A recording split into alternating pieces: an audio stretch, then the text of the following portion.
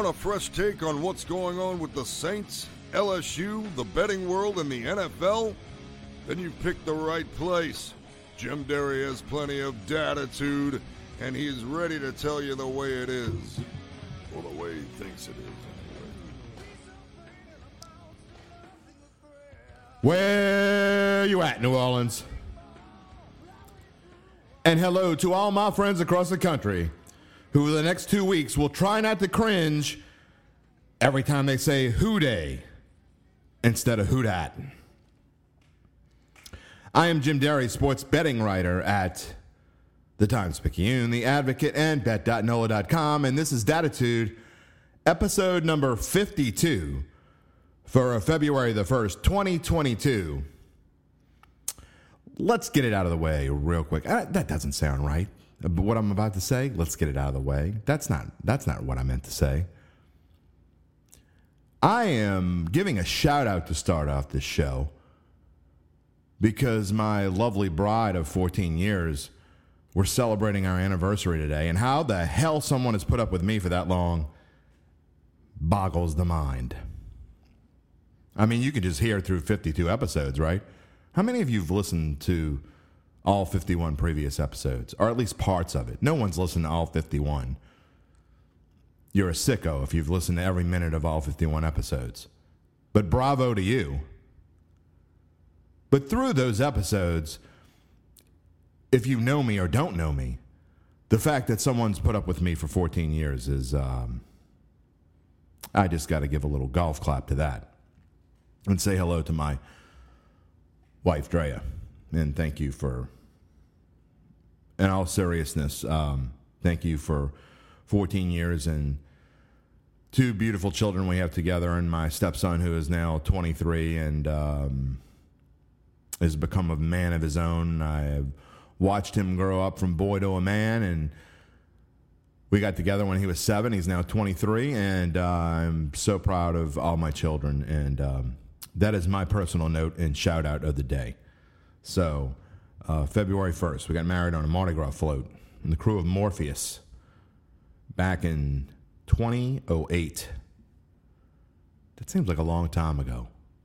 But yet it seems like yesterday. I know people say that, but it really does. Yesterday and forever, all at the same time. So many things have happened over the last 14 years.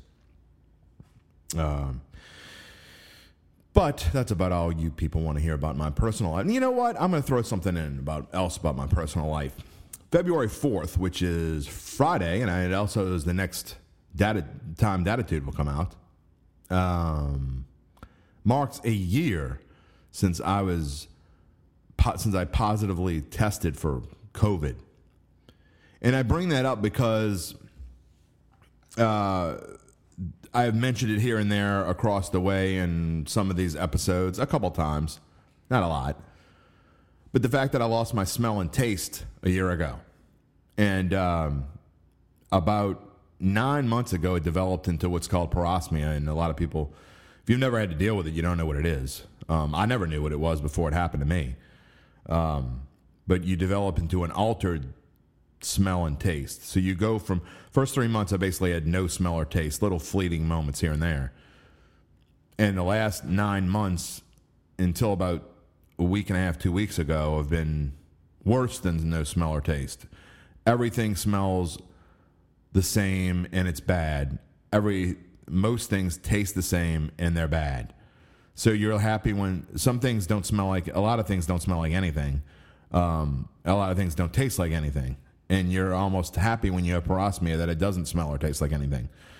And you have your ups and downs. But the last, I guess, 2 weeks, really, I've seen quite a bit of improvement, knock on wood. You heard that. That it's starting to see some improvement. So maybe we're turning the corner. But a year into this thing, man, it's been brutal. My wife had the same kind of thing. Hers wasn't probably quite as bad, and she's got most of her taste back now. She still doesn't smell it. I mean, we've had 2 instances in the past year, this is the scary part of it, where we've accidentally turned the stove on twice. Long story, but One time there were shopping bags, plastic shopping bags on the stove. They were burning, and neither one of us smelled it. And our 10-year-old daughter came out and, Daddy, I think something's burning. And you go look, and a plastic bag's on fire. That's how scary this is. When you lose your sense of smell, you don't realize how many things. People say, oh, that's awful. I can't imagine not being able to smell what it tastes. Well, imagine if there was a fire brewing in your house and you couldn't smell it. Like burning plastic, okay? It happened again about a month ago, and we happened to notice it before it got too bad. We had left we were picking up dinner, I think, and putting dinner into Tupperware. And I had just come home from doing play-by-play for a game and turned around and noticed that it was melting, but didn't smell it. It's a scary thing, man, and I'm just anyone that's in this boat, and I know there are a lot of people out there like me, and people that have gone longer than a year. I mean, this forum that I'm on, there are people that have gone, they're inching on 2 years now with no smell or taste, some with none at all. Some don't develop into the prosperity, some people just go into it. It's scary, man. So my two personal notes today, I think I'm turning the corner. I'm trying not to get too hopeful because there have been times when I've improved and then it goes back to being worse than it was before. But this time, this is the longest I've ever been in an improvement period. Usually the improvement period only lasts for 7 to 10 days and then it gets worse. And so I went through probably a week or so. Christmas and New Year's, it was probably the worst it ever was. And then it got a little bit better. And then now the last 2 weeks I've seen real improvement. So fingers crossed, boys and girls. But just remember that there are more things going on with COVID, and this is no political statement in whatsoever. I'm not telling you to go get a vaccine or wear a mask. That's on you. I'm just telling you that there are lots of other things involved with COVID that I don't think any of us frankly knew before they got into it and got it. And, I mean, to be honest, I think I would be willing to bet that the majority of people listening to this show have gotten COVID themselves and have had to deal with their own issues. So some of you twice. I know plenty of people who've gotten it twice. Plenty of people who've gotten the vaccine and the booster and had COVID and got it again. So take that for what you will. All right, enough personal talk. Let's move on to what our show is going to be about today. And I'm not going to spend too much time. I know I like to say that a lot, but I'm really not, because we're going to have on WWL TV sports director, Doug Mouton is coming on. I always enjoy talking with Doug because it's just fun. I mean, we try to have fun with it, and it's just completely conversational, which is what this show is supposed to be. I almost wish I had a sidekick. And I'm not talking about my dumb sidekicks on Friday that come on and give their picks and we chat and whatever. I mean, I think Uncle Big Nick's becoming a little bit of a celebrity now. He was on our show yesterday, Bayou Bets. And now he's like, I think his head's ballooning a little bit. Uncle Big Nick is, he's enjoying the limelight a little bit. But sometimes I do wish I had a sidekick, because I sit here and chat and realize that I run on about things and wonder how many people actually hit that 30-second button, where they move on. Like, let's see if he's still talking about that crap. Oh, yep, still talking about it. Got to press it again. But that's who I am. But Doug's fun. He's coming on. We're going to talk about the Saints coaching search, the Super Bowl, Joe Burrow. What an amazing second. I mean, you just had, I did. I went into this weekend thinking, all right, this weekend's, there's no way these games are going to be good, right? You just had a weekend, the most amazing weekend of play of football in history in the divisional round. There's no way the championship round is going to be as good. And it wasn't as good, but it was still pretty damn good. I mean, both games coming down to the wire, it was fun. It was a lot of fun. And it was especially fun. Yeah, I'm going to toot my own horn a little bit. It was especially fun when you go back and you have these future tickets. How much are you guys using the Caesars app, BetMGM app, DraftKings, FanDuel, whatever? How having a little fun with it.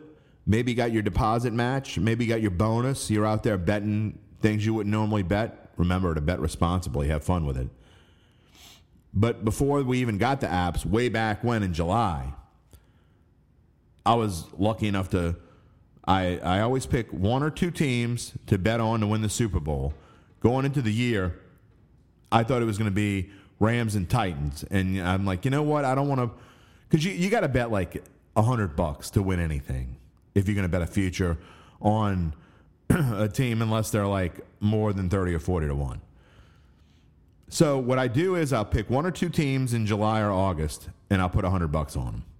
And I did that this year, and my team was the Rams. So I put $100 on the Rams at 13 to 1. Then what I like to do is when we get to October-ish, I like to pick a long shot and maybe two other teams that I think have realistic chance to win the Super Bowl. And so I put a little bit on Buffalo, enough to just, make me happy. We can go to dinner and have a really nice dinner if they win, and cover the $100 that I'd lose on the Rams if they win the Super Bowl. And then I picked, my long shot was the Cincinnati Bengals.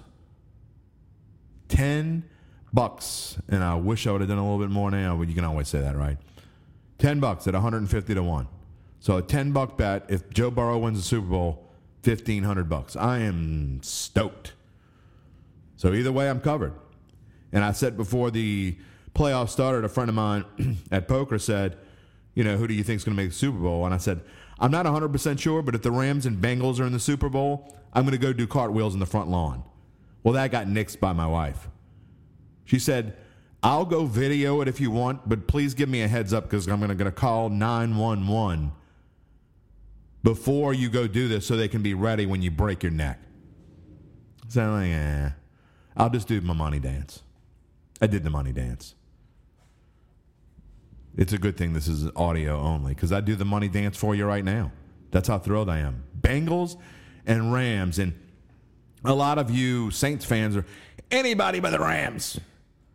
It's not the Rams' fault the no call happened. It's the ref's fault. The Rams, I heard someone last night tell me, the Rams cheated their way in the Super Bowl.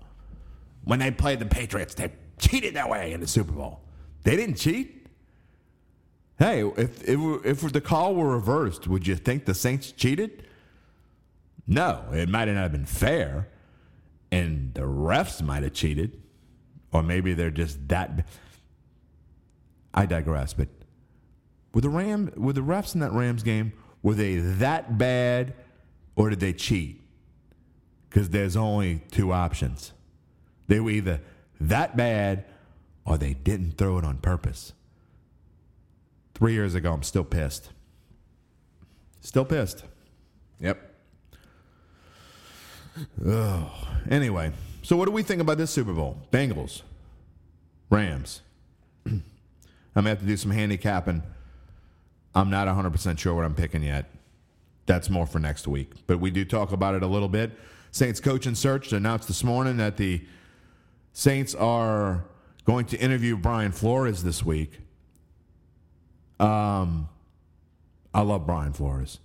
Dumbest firing, at least in the last decade in the NFL. Why would anybody fire that guy? I mean, all he did was go on a 7-game. Granted, he lost 7 in a row and they put themselves in a bad position. But to come back like he came back and do something that no other coach has ever done and to keep that team together after a pretty decent season last year, I love Brian Flores. And I don't necessarily think it's going to be New Orleans. I think that they'd probably go with Dennis Allen before they'd go with a Brian Flores. I think if it's going to be someone from the outside, it's probably going to be more of a Eric Bieniemy, who's kind of an offensive-minded coach. But I don't know. I mean, we'll talk to Doug in a minute. He's pretty sure that it's going to be Dennis Allen. I think most Saints fans think it's going to be Dennis Allen. I just got this weird feeling that it's not. And I can come on here next week if that's when they announce it or the week after or whatever, and you guys can laugh at me and say, Derry, you were wrong. People love to point out when I'm wrong. They don't point out when I'm right. Every now and then.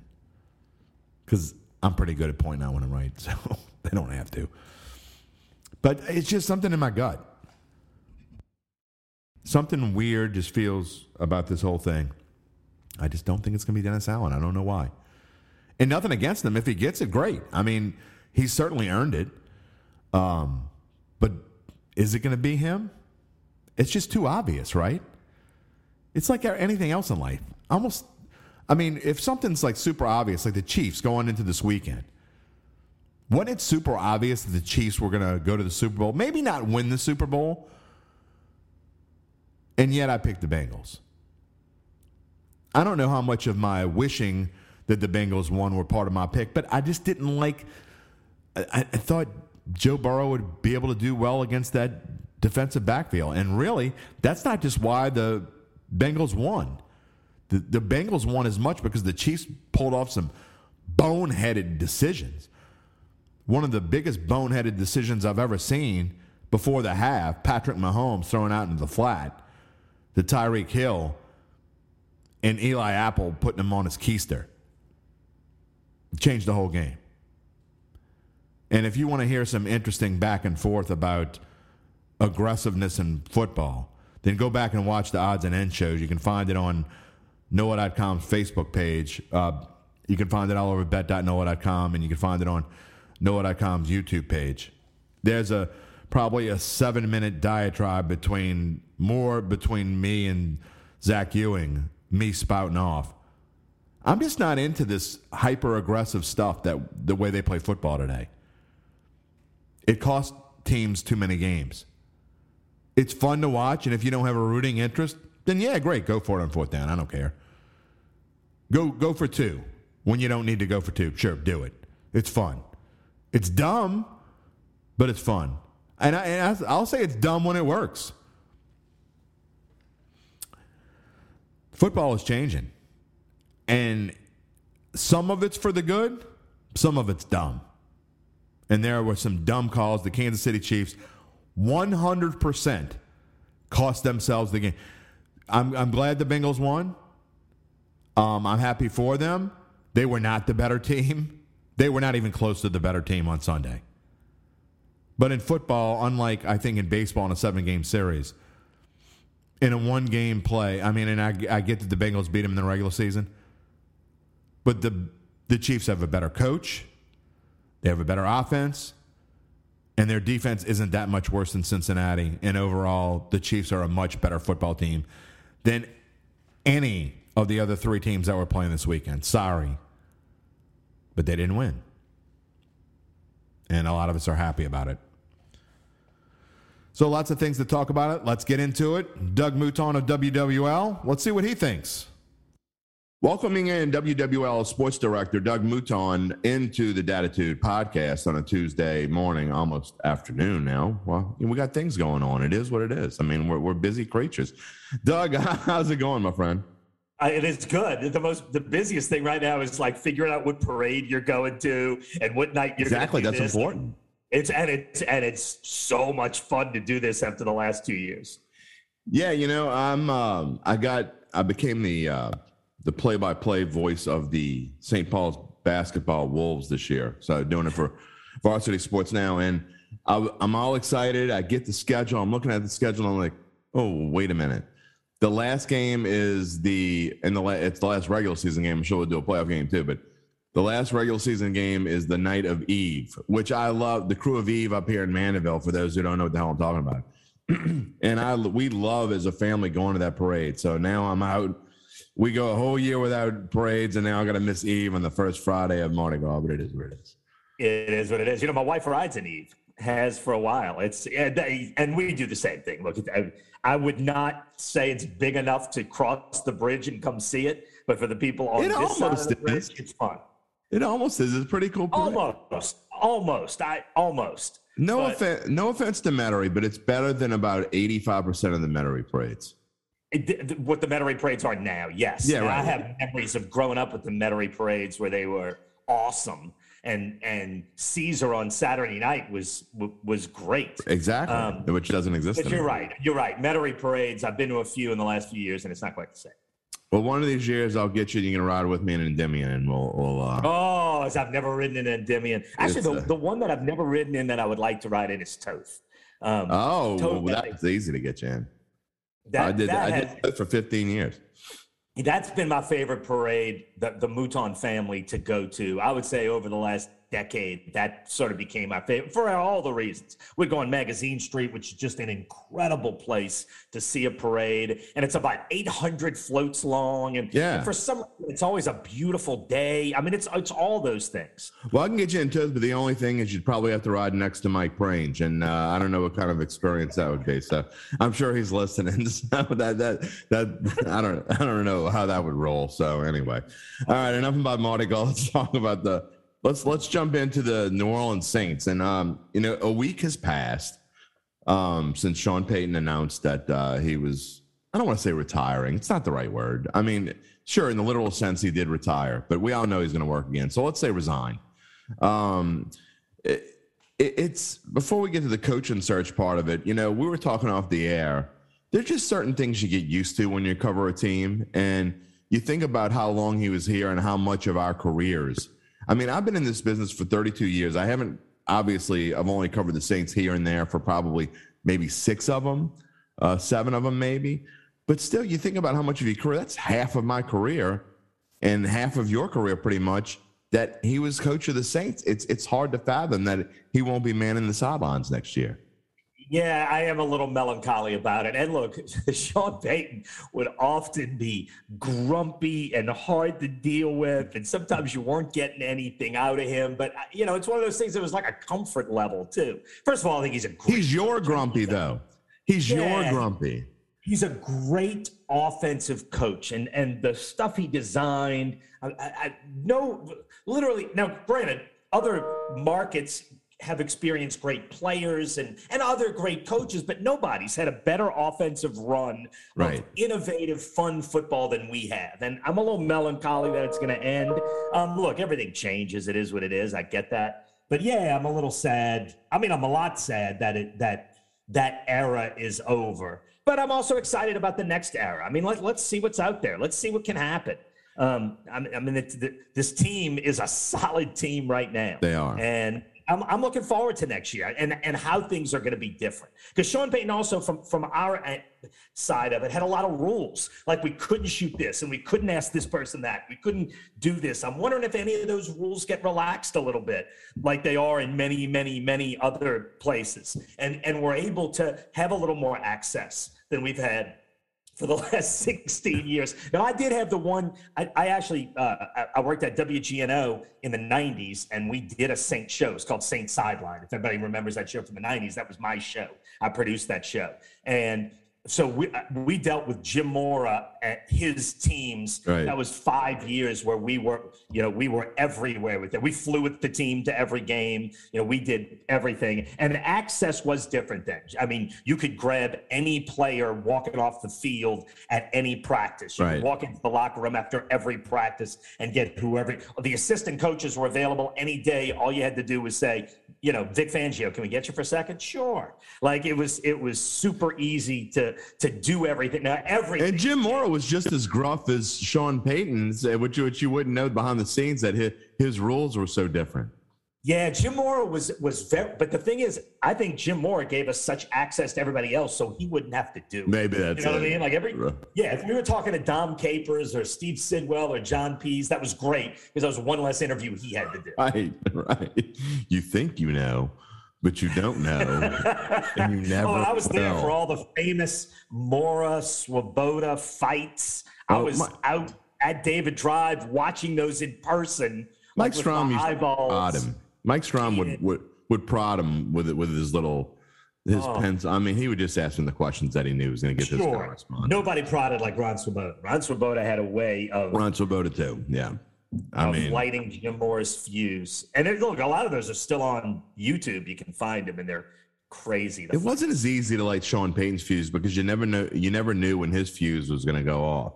You might have the most just question that you never thought was going to be a big deal kind of turn into something. You just never knew. But and you never knew. Sometimes he would want to talk. And yeah, exactly. And when he did talk, and which is why I think he'll be so good on TV. When he did talk, he can when he wants to. explain football in a way that is so fun to listen to and so interesting. But he and Alvin Kamara can explain football like no two people that I've ever. I always question whether Drew Brees could be great in a booth doing play-by-play. The reason being, Drew always so thought about his answers and so had things prepared that in a snap event like a game, he wasn't going to have time to think of the right thing he should say. Right. Whereas I think like Kamara, when Kamara retires, he's going to be the greatest color guy because he has instant, hilarious, insightful answers. That's my prediction. Alvin Kamara will be I don't know if he'll be Tony Romo, but Alvin Kamara will be really good at TV if he wants to when he retires. And obviously on a super small scale, but having done play-by-play and having a bunch of different color analysts sit next to me, they have to have this thing, right? They have to have this more. It's more than just personality. I mean, you have to know more than just, the X's and O's. You have to have a personality, and you have to be able to combine all of those things together. I mean, it's not an easy gig. And so I think Drew has fumbled that a little bit. Maybe he's better off in the studio end of it, because I think he does a really good job when he's doing the halhtime stuff. No, I do too. I don't love his play. Right. No, I agree completely. Like the whistle blown in the Cincinnati game, it became famous. Drew didn't say anything, but to me that doesn't surprise me, because in his head he's calculating the right thing to say and afraid to say something wrong. Whereas when you do the halftime analysis, you've had 10 minutes to gather your thoughts and get things in a line, and he's going to have really good things to say. He's just he's not quick on the trigger, right? Which is lends better to studio and analysis. Yeah, exactly. Peyton is a much different person when it's not when you're not talking about what happened 20 minutes ago. I mean, or an injury. Yeah, right. Or an injury. That's another story. But I agree. I think he's going to be great in front of a mic. And he's the kind of person that he may never come back to coaching. He may take a gig like he may become like one of Fox's top guys or something like that. And the next thing you know what? I like this. And I only have to do this. I agree 100%. Times a year, I agree 100%, Jim. Look, John Madden, everybody thought he was going to get back to coaching. And he probably did when he left. And he probably thought so too. I think that's a 10, maybe 20% chance, but I do believe that Peyton loves the audience. You could see it the last couple of years, and he didn't do it this year, which is why one of the heads ups that we should have known something was more up than it was. Immediately after the season ended, the last 3 years, he was on ESPN on the studio. He was on the NFL Network, and he was gregarious and funny. When he turns it on, when he loosens up, he's a different guy. Now, we didn't see that guy a lot in 16 years, but we saw glimpses of it. And when he turns it on, he can be really good. And yes, I think he's going to enjoy it more than he realizes he's going to enjoy it. Doug Mouton, WWL TV sports director here on the Datitude podcast. All right, let's talk about potential replacements. Now, we've all heard most of the names, and there are still a couple of people who are going to interview that haven't been mentioned, or they're yet to be contacted. One of those two. So this is a search that I said initially I thought it would end quickly, but I've kind of changed my mind on that. I think as watching the landscape of the NFL coaching changes, and as many as there are, I thought there would be more names being hired quicker, I guess. And now I'm seeing teams are doing their due diligence and they're taking their time. I think that because the Saints are the premier destination and are basically going to get, I think, the person that they really want, whether it's Dennis Allen or whoever, I think that maybe Mickey does take a little bit longer than he might normally would take, because he doesn't have to rush, because they're going to want to come here. I never expected this to go quick. And the simple reason is because they want to keep this staff together, and the staff is all under contract. The staff can't go anywhere. So right this minute, the staff is they're all in Mobile, and they're all doing what they would normally be doing if Sean Payton was here. They're all beginning their scouting process. when this is done, the Saints will have lost no time. I mean, look, if you're the Giants and you're rebooting everything, you want to get a guy in place because you got to start doing your own evaluations with an outside guy who doesn't even know his own players well enough yet to figure out who you want to keep, who you want to go get. And that takes a solid month of watching everything and making plans and having meetings. The Saints don't need to do any of that. Well, I mean, they do need to make plans, but they don't. The burden of starting from scratch isn't going to happen. Now, look, I do think this is going to be Dennis Allen, and I do think I would still put Allen at 90%. I love the names they've interviewed. I think Doug Peterson should be an NFL head coach again this cycle, and if he's not, he will be next cycle. The guy won a Super Bowl. That's all you need to say, and there are very few of those guys out there. I love that they gave Darren Rizzi an interview. I think he's going to Jacksonville. I think Peterson's going to Jacksonville. Oh, really? Okay, Yeah, well, and that would be great. I'm a big fan of Doug Peterson. I think he's an excellent coach, and I'm glad they gave him an interview. I love the fact that they interviewed Darren Rizzi. I think Darren Rizzi is one of the huge stars of the last couple of years for the Saints. I think he's a great special teams coach. I would not hire him over Dennis Allen, but the way to eventually get a head coach, it seems, is you get interviews, and it's almost like a ramp-up process. And the Saints helping their own guy in that ramp-up process is great. Everyone says Aaron Glenn is going to be an NFL head coach. 1 year as a coordinator, he probably needs a little more time. Saints players rave about the guy. I love all the whole process they've done so far. There's no reason to rush if it's going to be Dennis Allen, because Dennis Allen's doing the job he would be doing right now if he was head coach. So I do think it's going to be Dennis Allen. I think Dennis Allen's the right call. I think it's the right – look, the one thing that I did, Jim, after – the Sean Payton thing was done, right? After that 90-minute press conference.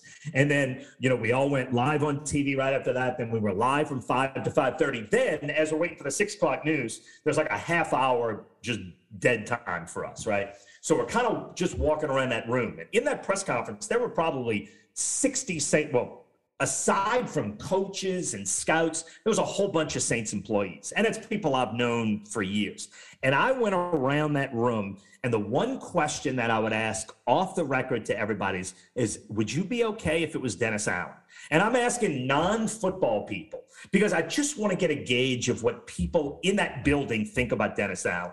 And the responses that I got were overwhelmingly positive to Dennis Allen, the kind of guy who knows everybody's name in the building, the kind of guy, and the things you heard over and over were organized and professional and a nice guy. And I know that if the bottom tier of Saints employees love the guy, I know the top tier has to love him too.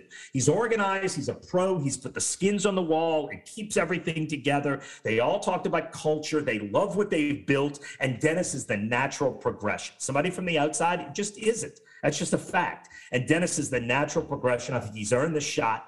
And I, based on all of that, I think it's going to be Dennis Allen. And I think I'd be shocked if it wasn't Dennis Allen. But if it's going to be Dennis Allen, there's also no reason to rush it and get it done this week. You might as well do all your due diligence, interview everybody. Look, and if Dennis doesn't work out, you're one step ahead the next time you have to do this.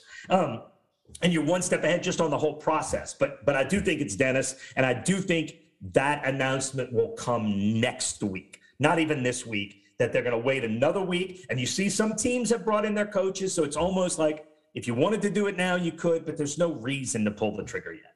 I'm going to preface this with, you unquestionably know more about this than I do. So let's make that clear to whoever's listening to this podcast, in my opinion, that it's about to come forward out of my mouth.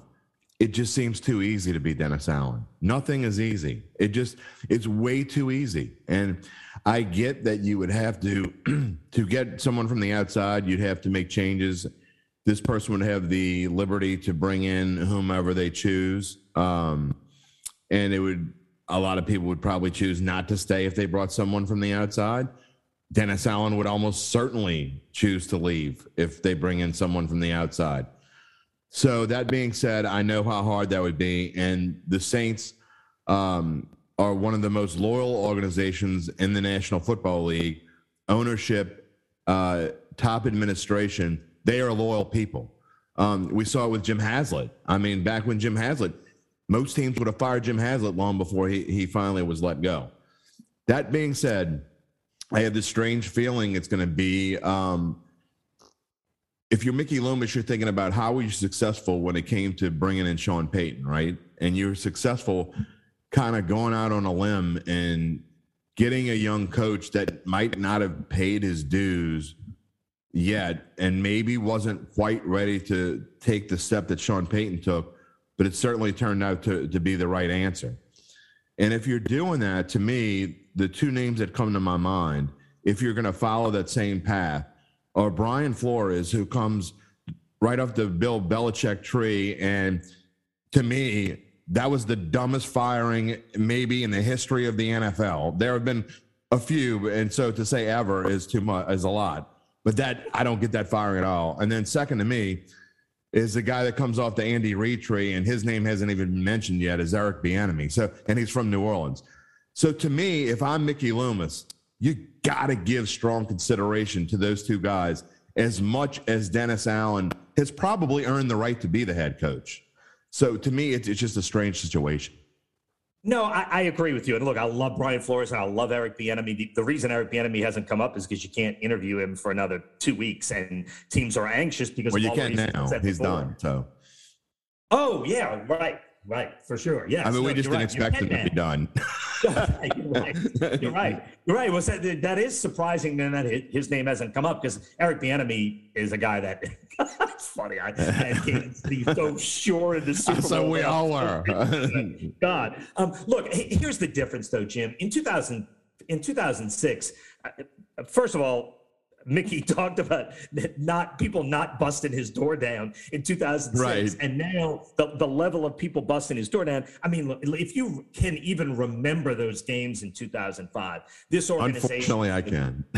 Yeah, it needed a reboot like no organization has ever needed a reboot. It needed to start over. It needed young, because of everything going on in the city. You weren't going to hire a 60-year-old guy to reboot this thing. That's right. Because this thing was going to be, you got to start with the shovel on this thing. Like you can't even start with the concrete foundation. You got to go underground first to get this thing right. And this organization now is not like this. And if I'm Mickey Loomis, and the one thing I know about, and this is Mickey Loomis and Jeff Ireland and the whole thing, they are proud of what they built. Mickey Loomis, Mickey Loomis wouldn't say this is what Sean Payton built. This is what we built. Mickey Loomis feels an ownership with what is built here, to keep an ownership of his own creation. He's obviously staying in-house is the way you do that, more than letting Brian Flores come in and bring in all of his own coaches. Mickey and everyone in that building feels an ownership of what is there. It's in no way resembles what we had in 2006.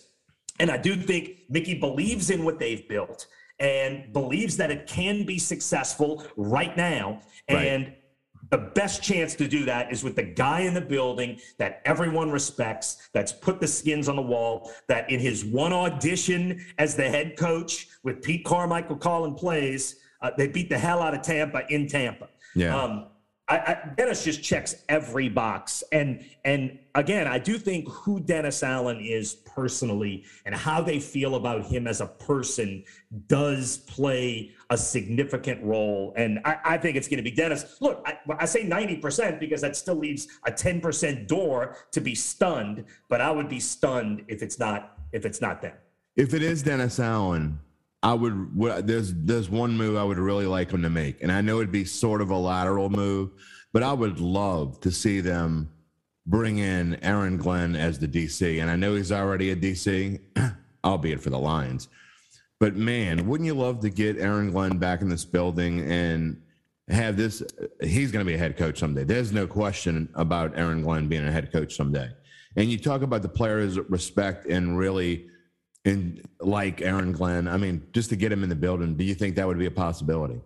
Yeah, I would doubt it. I mean, I agree with your sentiment, but I would doubt it. I mean, he's under contract in Detroit to take a lateral move. I guess you would have to give some kind of compensation. I know they love Chris Richard. You got Ryan Nielsen, who I think is going to be a star for sure. Coaching. And I'm not even sure if that's a demotion to go from assistant head coach to defensive coordinator. Obviously, coordinator jobs are much more high profile, so maybe he would want to be the coordinator. And Dennis Allen may have somebody from the outside he wants to bring in. I mean, honestly, to me, the most important guy on staff, if Dennis Allen stays, is Darren Rizzi, because Rizzi has done a spectacular job with special teams. And he's under contract. He can't. You do have him in the building, but you keep him. Dennis Allen's going to run the defense as the head coach, with Sean Payton and the offense as the head coach. And Pete Carmichael has certainly earned the right to solo the offense at this point. And I think you're ready to roll. I mean, obviously you need some help. I mean, from a personnel standpoint, but man, there's a lot of good pieces in place right now for this team to make a run. Well, I will say, if you look, it's. I don't want this to sound the wrong way, but it's definitely the easiest thing to do to hire Dennis Allen. I mean, and you go status quo, and how can you go wrong with status quo with the fact that you go 16 years and your worst season in 16 years is 7-9? It happened multiple times. Or the last 5 years. The last 5 years, the second best record in the NFL. I know 9-8 is not what anybody wanted this year, but given everything, the last 5 years from 17 to 22, only Kansas City has more wins. The Saints are second in the NFL. That's not bad. I don't want it to sound like I have anything against Dennis Allen, because I can tell you this. He helped change – this franchise was kind of – I don't want to say franchise because that's the wrong one. This team was in a bit of a nosedive defensively and going through Rob Ryan and everything. I mean, the Saints had historically bad – Steve Spagnuolo. Yeah. Steve Spagnuolo. I mean, we're not just talking about bad defenses. We're talking about, like, some of the worst defenses in the history of the NFL. Yeah. And I mean, to change that culture and to change the momentum of where this defense from then to now, and to think that this is really, it's almost a defensive first team, which is scary in itself. But I mean, I don't think you can go wrong hiring Dennis Allen. I hope they do their due diligence and make sure that this is the right move, whether it's easy or hard, almost like getting a divorce. You don't want to get a divorce. You don't want to move out of your house. You don't want to pack up everything and start all over. But you know what? Sometimes packing up and moving out is the best thing for you. And, I get it. So look, Dennis Allen's he's not the innovative offensive coach that Sean Payton was. It's not the sexiest hire the Saints will ever make. But yeah, you're right. That's the other point I didn't even bring up before. How he rebuilt the Saints defense is crazy. It is, and it says a lot about him. And obviously, he's learned a lot since he was coaching the Raiders. And so he's an older guy now. He was one of the young bucks back when he got the Raiders job, and now he's more like one of us. Yeah, I think he's still like 9 years younger than Sean Payton. So you are getting a little young. All right, so he's younger than us too. All right then. I think it's only 49. Yeah, it's sad. We're becoming like it's like we're the old guard now. I mean, Sean Payton is my age, so that's why how did this happen? Hiring. What's that? How did this happen? When did we become the old guys? Oh, it's taken a little while, but I think I feel every year. I feel every skin on the wall. I don't know, man. We still like to, I will say this. When I wake up in the morning, it's definitely harder to get out of bed. It's harder to. How did this conversation go here? I have no idea, because we can talk about it whatever the hell we want, Doug. I mean, it's not. This isn't the 6 o'clock news. We can say whatever the hell we want. That's true. I don't have 2 minutes and 30 seconds. Hurry up, be quiet. I mean, don't make me edit out bad words, but you don't really say a lot of them. I do. I mean, I have to worry more about that about myself. But anyway, so I mean, look, I will say this. All in all, everything we've talked about, I feel confident that this group is going to make the right decision. So I don't know if I would have said 16 years ago. Now, look, I like the Sean Payton hire. I mean, I don't think any of us knew it was going to be as good as it turned out. But I'm not saying they held on to Jim Haslett so long. I wasn't sure that I had a ton of confidence in that they were going to make the right decision. But I do now. I feel like Mickey and Mrs. Benson and Dennis Lauscha and just they really know what they're doing. And so it's kind of like you got to trust them. Just like when Sean Payton did different things, you're like, I don't know if this is going to work, but you got to trust them. I think that's where we are now. Yeah, I agree. And I do think it's going to be Dennis Allen. I think it's going to come. Okay. Well, 90%, boys and girls. So I'm taking the field at 9-1. I'm just saying right now. You got to put some juice in there. So I guess I'm only getting You've 7. clearly been doing the betting stuff. I could tell. You immediately everything is field odds. at 9-1. All right. I mean, I'm taking the field. I mean, if you're saying it's 90%, that means I'm getting at least 6 or 7 to 1 on the field. So I'm going to take the field. Right. You're right. You wouldn't get 90. You wouldn't get 9-1. No, you can't, because they got to make something out of it. They got to make some money. Yeah. So, and actually 90% would probably more, now that I think about it, it's probably more in line with 5 to 1. So, but anyway, I just, call it gut feeling. And, you can text me and tell me I'm wrong when they hire Dennis Allen next week. It's okay. I've been wrong before. I wasn't wrong about the Bengals and Rams, but that's a whole nother story. We're going to get into that next. So it's a perfect segue. Wow. I don't think I told you about my tickets that I broadly boasted about this morning on Datitude. That my futures tickets. I had 4 futures tickets. About 1 before the season started, which was I bet on the Rams at 13 to 1 before the season started. They were my Super Bowl pick from day one. The Super Bowl? To win the Super Bowl. Oh, so wow. that was my only preseason futures pick. Then in October, I bought 3 more. I bought the Buffalo Bills, and I bought the Tennessee Titans, and then I bought the Cincinnati Bengals, $10 ticket at 150 to 1 to win the Super Bowl. Oh, no way! To win the Super Bowl? To win the Super Bowl. So either way, I'm covered this weekend. Next weekend. So yeah. So every now and then, about once every 10 years, you hit a gold mine in the world of sports betting, and you got to figure out a way for both of them to win. Yeah. Well, if I could do that, I'd be a really rich man. That would be great. Well, I told my wife we're going wherever you want to go this weekend. It's on our friends at Caesars Sportsbook or BetMGM or wherever the hell I got the ticket. I don't know. Anyway, what did you think? This is a dumb question because I know the answer, but the past 2 weekends of playoff football, have you seen 2 better weekends of football in your life? Yeah, I don't think I have ever enjoyed watching football like the last 2 weekends. It's been unbelievable. And look, I know you kind of wanted to go there, so I'm just going to go there now.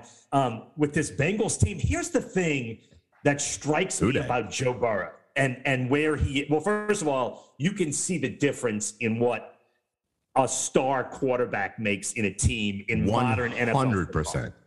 Yeah, look. This is not – football is different than it was 20 years ago. The rules have changed. The way you can touch receivers and running backs, every rule change in the NFL in the last 20 years has made the quarterback position more important. Every rule change is geared towards a quarterback like Patrick Mahomes or like Josh Allen or like Matthew Stafford can do ridiculous things with these rules in a passing game.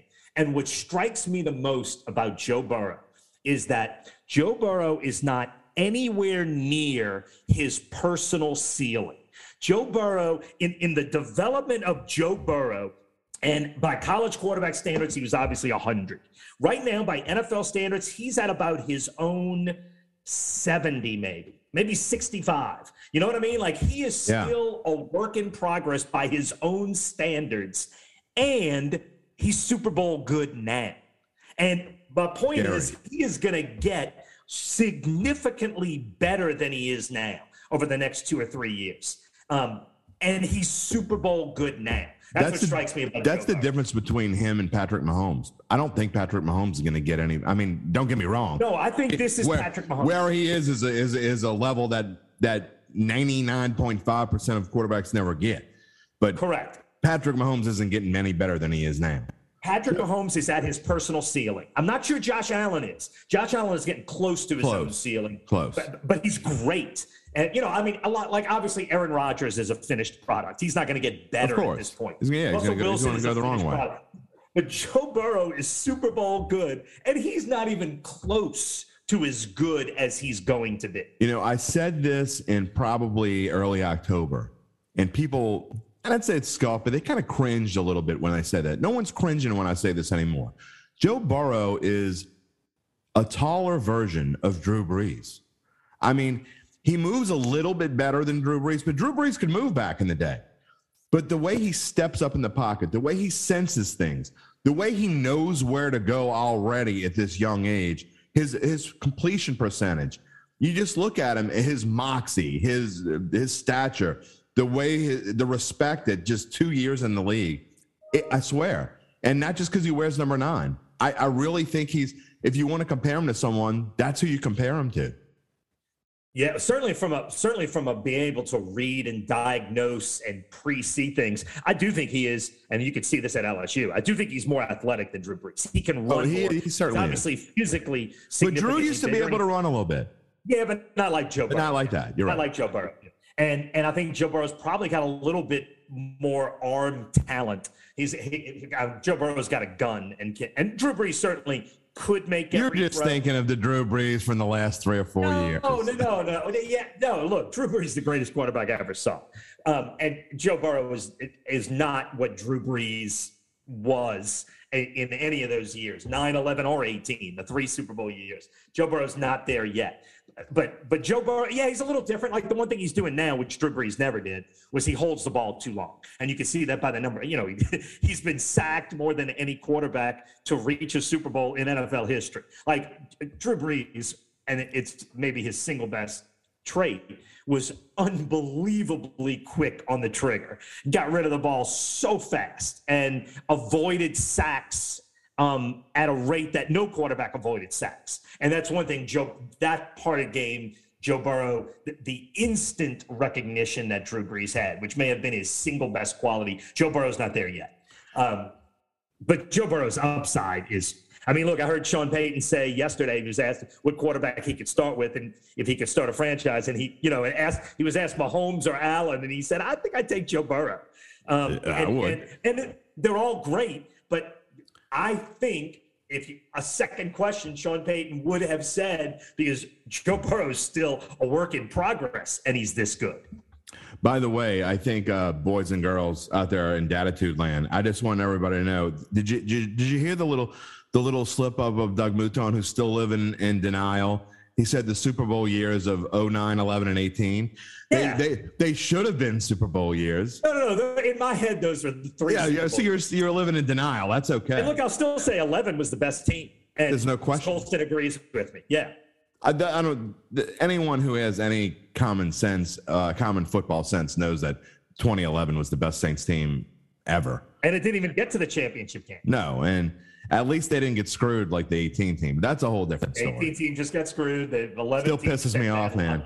It still pisses me off. It's that, and I look, and it's hard to believe that was 3 years ago. It feels like yesterday because it still burns in my soul.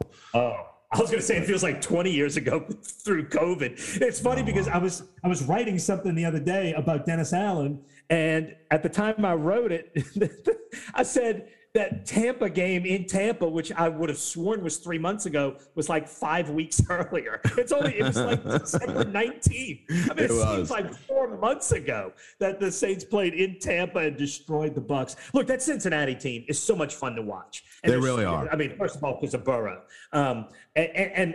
But also across the team, what Trey Hendrickson did when a lot of people said he was a one-trick pony and Cincinnati spent all that money, and it turns out he was the right guy to go get. Ja'Marr Chase has been one of our favorite athletes to cover over the last 10 years. Even if he is a Rummel boy. I can forgive him. What he's doing is unbelievable. And then look, like you and I were talking before, like there are go-to guys you have in a locker room. Like, right. And granted, we haven't been in a locker room in 2 years, but when the Saints locker room was open and you needed somebody to explain something, especially after a loss, you have your own go-to guys, and different reporters have different go-to guys. And Von Bell was always one of my go-to guys. I always liked Von Bell. He would give you an honest answer. There was no BS with him. He would go right to the point. And just something about the way Von Bell explained football. He was always one of my. And when he made that interception, I was so personally happy because he was one of my. I think I screamed out Von Bell. You know, yes, I did too. Right at that point, he was one of my guys. And look, that was at a point. You know, the Saints have always tightrope that salary cap. I know the Saints would have loved to have kept him. They just couldn't. And if you blame him for going to Cincinnati to get a big payday, no one does. Then you don't understand the real world. Right. He's got one chance to make money in his life, and this is it. And he took it. And you do hear backlash from fans when people leave, and it bothers the hell out of me because this guy's got one chance in his life to do, to make every bit of money he can. Yeah. I mean, people don't know. I mean, let's see. Let's put it on our scale. Let's say, and I'm going to make up numbers. This isn't what we make or whatever. In fact, I'm going to make them higher so you have no idea what we make. Well, let's say you're making $200,000 a year, and Ed Daniels calls and says, we're making this huge push, and we're going to give you $350,000 a year, Doug. And this is a completely hypothetical. Don't answer that because I don't want you to get in trouble. But if I'm Doug Mouton, I'm saying, I really like WWL, but $350,000, that's a lot of cabbage. Oh, I think I'm going to. So anyway, don't answer that. Don't answer that. Right. And so anyway, so Von Bell making that interception, and look, Tyler Shelvin is an unbelievable story. He was the best player in Louisiana, never comes close to realizing his potential at LSU, never became that guy. Right. Then he left early when I thought he needed to stay. And I'll say this, if you cover enough high school football, there are so many guys, and I remember having this talk with Keenan Lewis because he was like the eighth highest recruit on his high school team. Right. He's the one that played whatever it was 8 years in the NFL because of the way he worked and who he was. We have seen so many guys with enormous potential that just fall through and don't get there. And I thought Tyler Shelvin, unfortunately, it looked like he was going to be one of those guys. He was just too big, never realized his potential at LSU. Should have been a first-round draft pick, obviously wasn't. And now he's actually he's had a resurgence and he's playing well and doing things. Like there's so many great local stories on that Bengals team. Then you got guys like Eli Apple. You can leave him. I'm gonna leave that one alone. And you go to the Rams and look, I'm gonna say this. I don't know OBJ very well. He was in that little window. He was playing at Newman in that little window when I was in news, and I had gone to cover the school board for about 5 years. So he was in that little window. So I never really got to cover him all that much in high school. But I thought just that moment with him, with Deebo Samuel at the end of the game says a lot about who he is. He caught so much flack for, I think, and this goes back to us not knowing people's situations, right? Him in Cleveland and him not seeing eye to eye, I guess, with Baker Mayfield and the coaching staff at Cleveland. And you automatically blame the player who wants to leave for that and his dad spouting off the mouth. So it goes to show we don't know anything about these people. And to see that moment with him to go over there to a guy who's, I know they're on the same side of the ball, so they're not playing at the same time, but they're probably talking a little smack here and there. But for him to go over there and hug Deebo Samuel like that at the moment, I got to admit, I had a little tear in my eye, and I have no love lost for the 49ers or the Rams. And, what a great moment that was. Well, look, I do remember one moment at LSU, and I wish I could remember what game it was, but it's blending together. And I want to say it was Beckham's sophomore year at LSU, and he fumbled a punt near the end of the game, and it wound up costing LSU. And we're in the post-game interview session, and the way LSU did it at that time was they would just walk like 7 players into this room where the media were, and the media and the players would sort of just work their way around the rooms and grab whoever you want. And I remember looking up and seeing Odell Beckham walking in the room, and he sat down, and the first question I asked him was about the fumble. And he answered the question, and he was a kid at this time. He's probably 19 years old. And then 20 minutes later, after all the interviews are done, I went to Michael Barnett, the sports information director at LSU, and I said, I'm a little surprised you brought Odell Beckham in the room. And he said, he asked me if he could come in. Like Odell Beckham wanted to talk about the mistake that cost the team because it was on him. And I remember thinking, I don't remember who I was with, but I remember telling whatever photographer I was with, all right, this kid's going to be a star. Yeah. Like when you own up in that way, because I can tell you, and especially from those 7 and 9 seasons with the Saints, Sean Payton would do his post-game press conference, and then you would go into the locker room and half the team would be gone. Right. Like they didn't even, they wanted no part of any interviews. And the only people you could talk to were Zach Strief and Ben Watson. That's right. And the rest of the team would be gone. Like not everybody wants to own it. Everybody wants to talk to you when they win. Yeah. But you learn about people when they lose. Unfortunately, I spent most of the time that I've spent covering the Saints throughout my careers were years like that. So I never got any of the good years. Well, look, the one guy with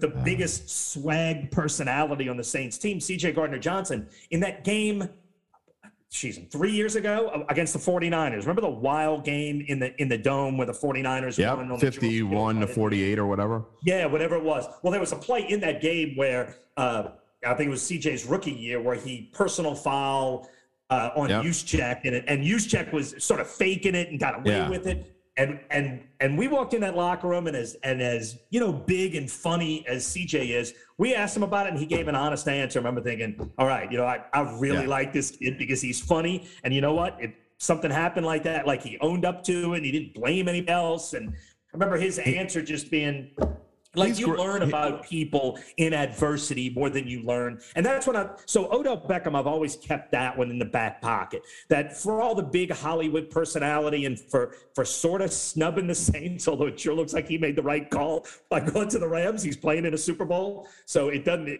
from his personal standpoint, and they're throwing to him a bunch. So it sure doesn't look like he made the wrong call from a personal standpoint. No, not at all. I keep the one in the back pocket about OBJ that I will always like that guy for that one moment when he owned up in a way that a lot of guys don't. Well, and honestly, he goes to a team where he knows he's going to be the second fiddle. He's certain he's going to be the second fiddle. He's okay with that, but he's still getting his targets. And so I think there's more to it than any of us can know. And I think that is the case more often than not. About a player gets a bad rap for reasons that are not fair. Now, some of them get bad raps because, frankly, they deserve bad raps. But no question, story. No question. Bad raps are largely deserved. Yeah. We don't even talk a lot about them because I think you feel the same way as I do. I'm not really gonna call out a guy for being a D-bag unless you go over the top. If you're just a D-bag in the locker room, I'm not gonna call you out in public just because.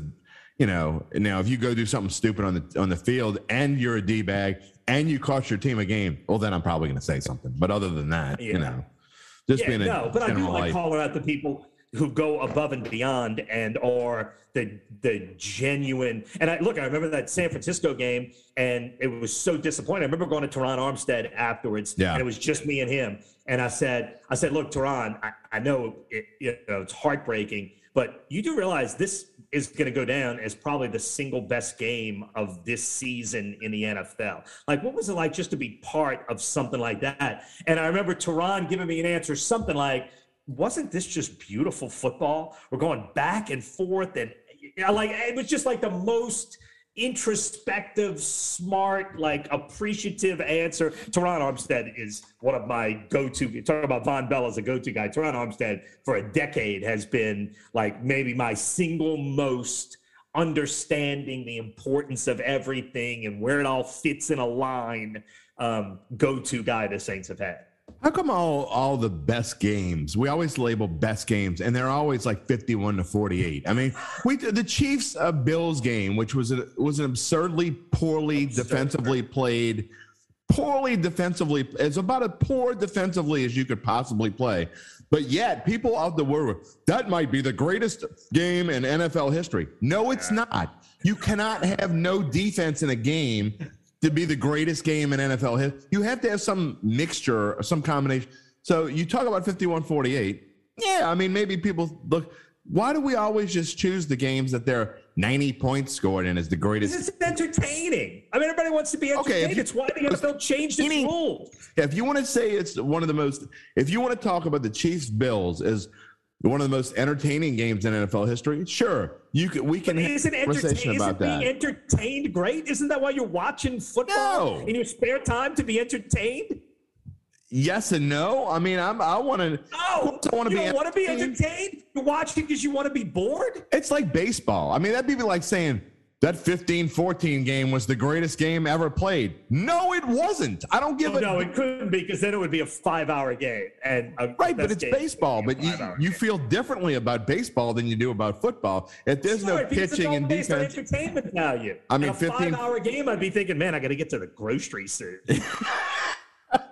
I mean, it's 15-14. Guy gave up 9 runs in an inning, and there were 3 errors. But yet, it's the greatest. I mean, it's no, but you wouldn't say that. It wouldn't be the greatest baseball game, but football could be. Because well, you know what's funny? I probably shouldn't say this, but we were in the sports office when that was on, and in the Buffalo Kansas City game, and Adam Ney, who's I think he's the best sports photographer in the state of Louisiana. He just does a phenomenal job for us. And he's sitting there, and he's got such bad memories of the Bowygate year when Steve Spagnuolo was the defensive coordinator. When Buffalo went down and scored with 13 seconds left, Adam Ney's just throwing his arms up on Spagnuolo. Yeah. Oh. From the memories of the Saints year when the Spagnuolo defense was setting. How does that guy have a real job? You need to get with Adam Ney because Adam Ney screams that at the TV every time Kansas City plays. I say it every time too. And it really, that's one of the ones I don't understand. If you're Andy Reid and you're looking for a defensive coordinator, I realize he won Super Bowl with the Giants. Maybe he was good at one point, but I mean, think about what he's done. I mean, his defenses, he was 27th ranked in the NFL this year. Kansas City wasn't likely going to the Super Bowl before last week because of Steve Spagnuolo. Yeah, with Chris Jones and Tyrann Mathieu and what appears to be some pretty good talent. Oh, my goodness. Anyway, we'll see if they can make a change or not. All right, Doug, before we let you go, let's give me a Super Bowl prediction. I know it's hard to we got local guys on both sides, both teams. I know Saints fans in general are pulling for the Bengals for two reasons, because of all the LSU connection. You got the Rummel connection, and we just hate the Rams. So, I mean, it's hard to take that out of it personally, but give me your prediction on what you think, not what you want. Well, yeah. I mean, I'm going to be pulling hard for the Bengals. I love that Bengals team in so many ways. If I had to bet it, which I won't, if I bet it, I'd bet the Rams. Like if it was a straight up bet who's going to win, I'd bet the Rams. But I'm going to be pulling hard for Cincinnati. And look. Would you lay 4.5 points? What's that? Would you lay 4.5 points? No, I wouldn't lay 4.5. But, man, they set that line probably perfectly, didn't they? Yeah. They usually I'd probably take the 4.5. I'd probably take the 4.5. I mean, look, Cincinnati's come back from being so far down that you're never going to give up on them. They've got a great kicker. You've got a quarterback with ice water, and you've got the best receiver in the NFL. Cincinnati's got, and it's not just that they have Jamar Chase, but the 1-2-3 of Chase and Higgins and Tyler Boyd is freaking awesome. That is an awesome 1-2-3. I hate to say it, all three of them. No Saints receiver will crack the top three, maybe not the top four. Yeah, but Cup, Beckham, Jefferson isn't bad either. It's not bad, and that might be the second best threesome. And if you talk about a reason to go get multiple wide receivers this offseason, it's because they're playing Tyler Boyd as their number 3, who's a solid player and would have been 100%. The Saints by far their number 1 this year. Without question.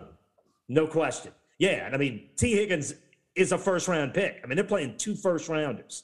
And, yeah, and you see in modern NFL what wide receivers mean. Look, in the days when we were kids, when Mel Blount was playing cornerback on those great Steeler teams, he would take wide receivers and throw them on the ground at the line of scrimmage. So if you were a small, fast wide receiver, Mel Blount was standing over you, looking at you. Ronnie Lott destroyed wide receivers as a cornerback. You can't do that anymore. In the modern NFL, wide receiver has become that important, and the quarterback has elevated to not only the most important position on the field, but like significantly more important than any other position.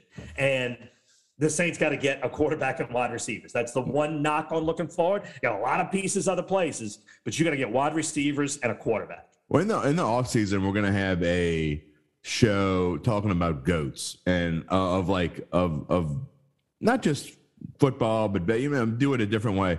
I say to this day, the reason why I don't think Tom Brady is the GOAT is because if Joe Montana played in this age and era, he'd have played till he was 44, I think, as well, because you can't hit him.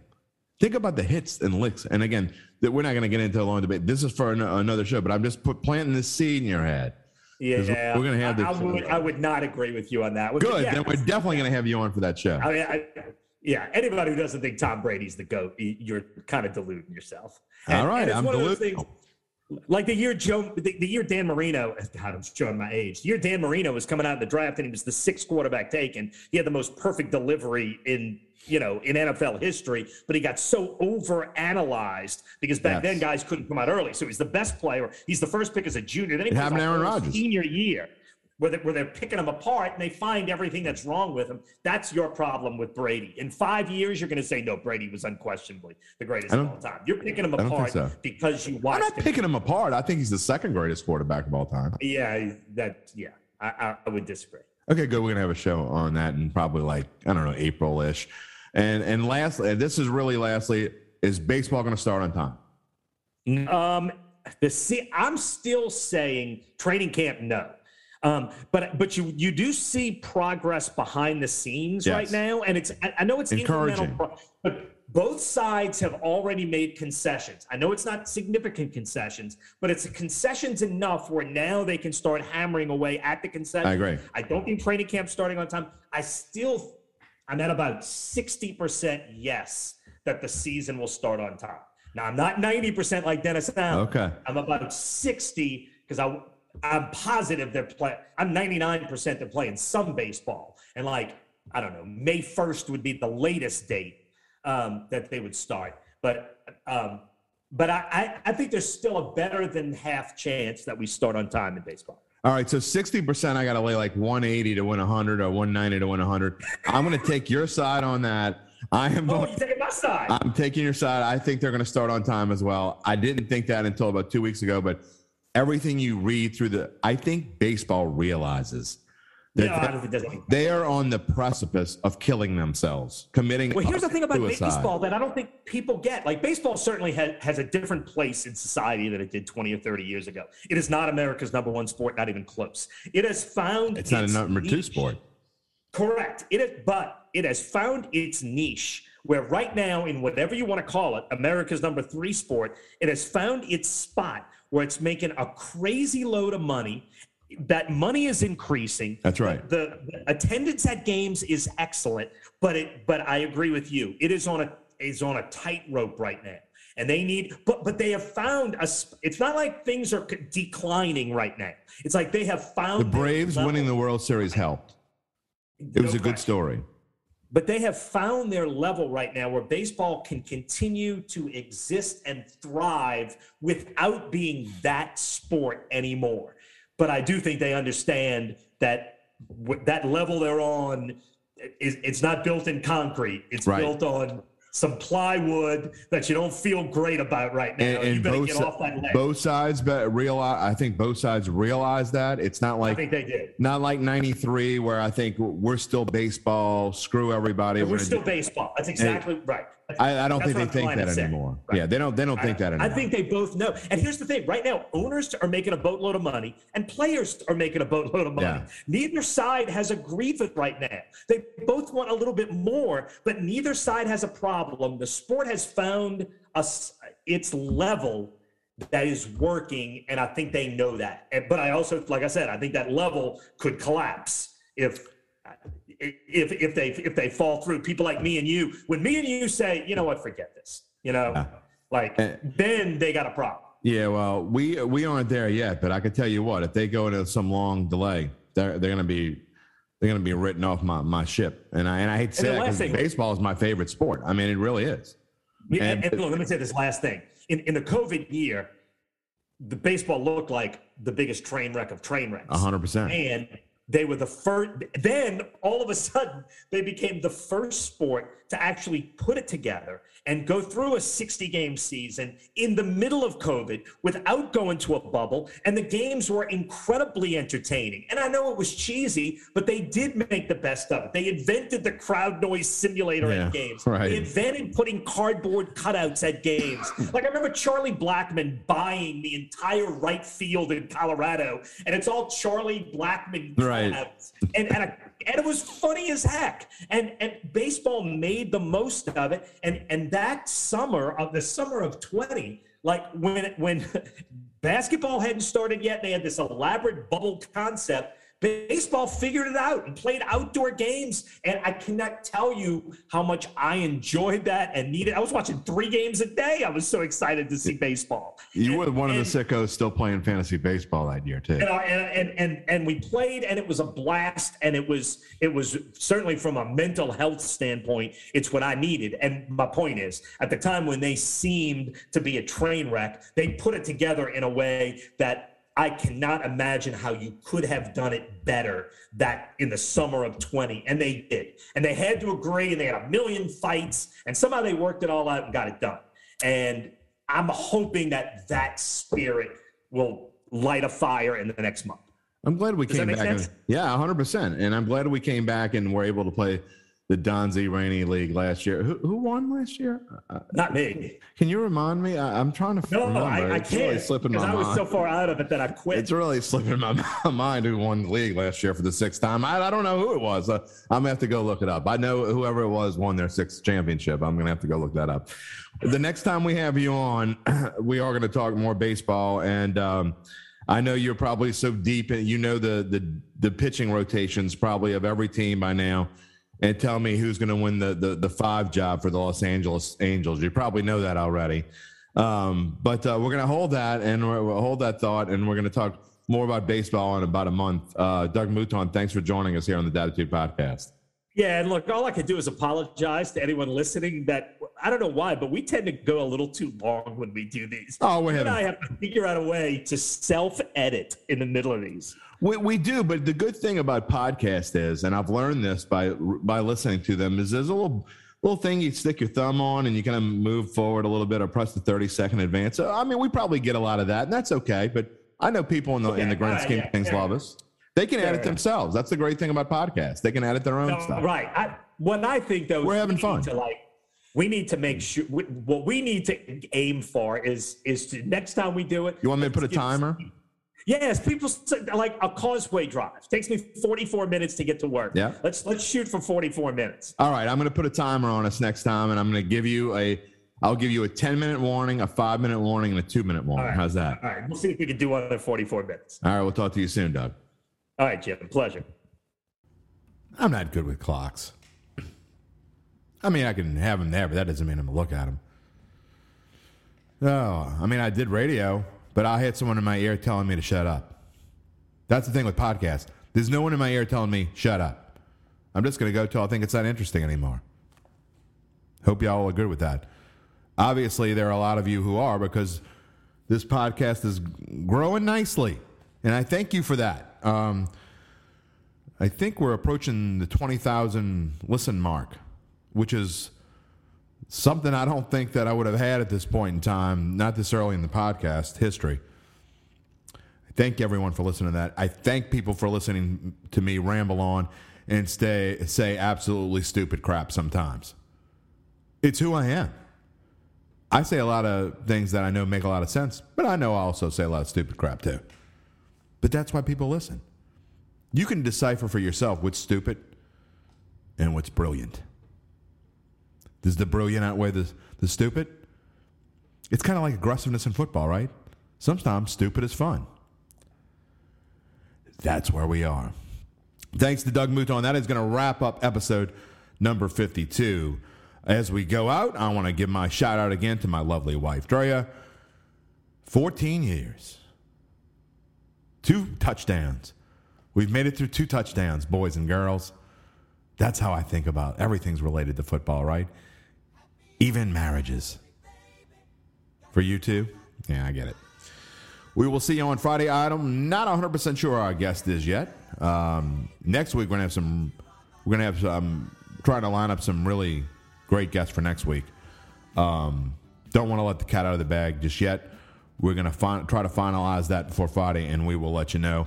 Obviously, we'll be talking more about the Saints coaching search. Doubt that it'll be done by Friday. In fact, I doubt that it'll be done before the Super Bowl at this point. So that will clearly be the topic of conversation, along with more Super Bowl talk. The Senior Bowl is this weekend. We'll probably be talking about what we might be looking for in the draft and all those good things. We'll see how it goes.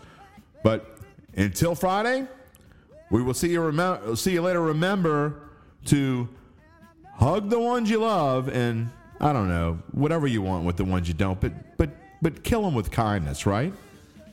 Give them a little kiss on the cheek. That'll really piss them off. See you on Friday. Peace and love, my friends.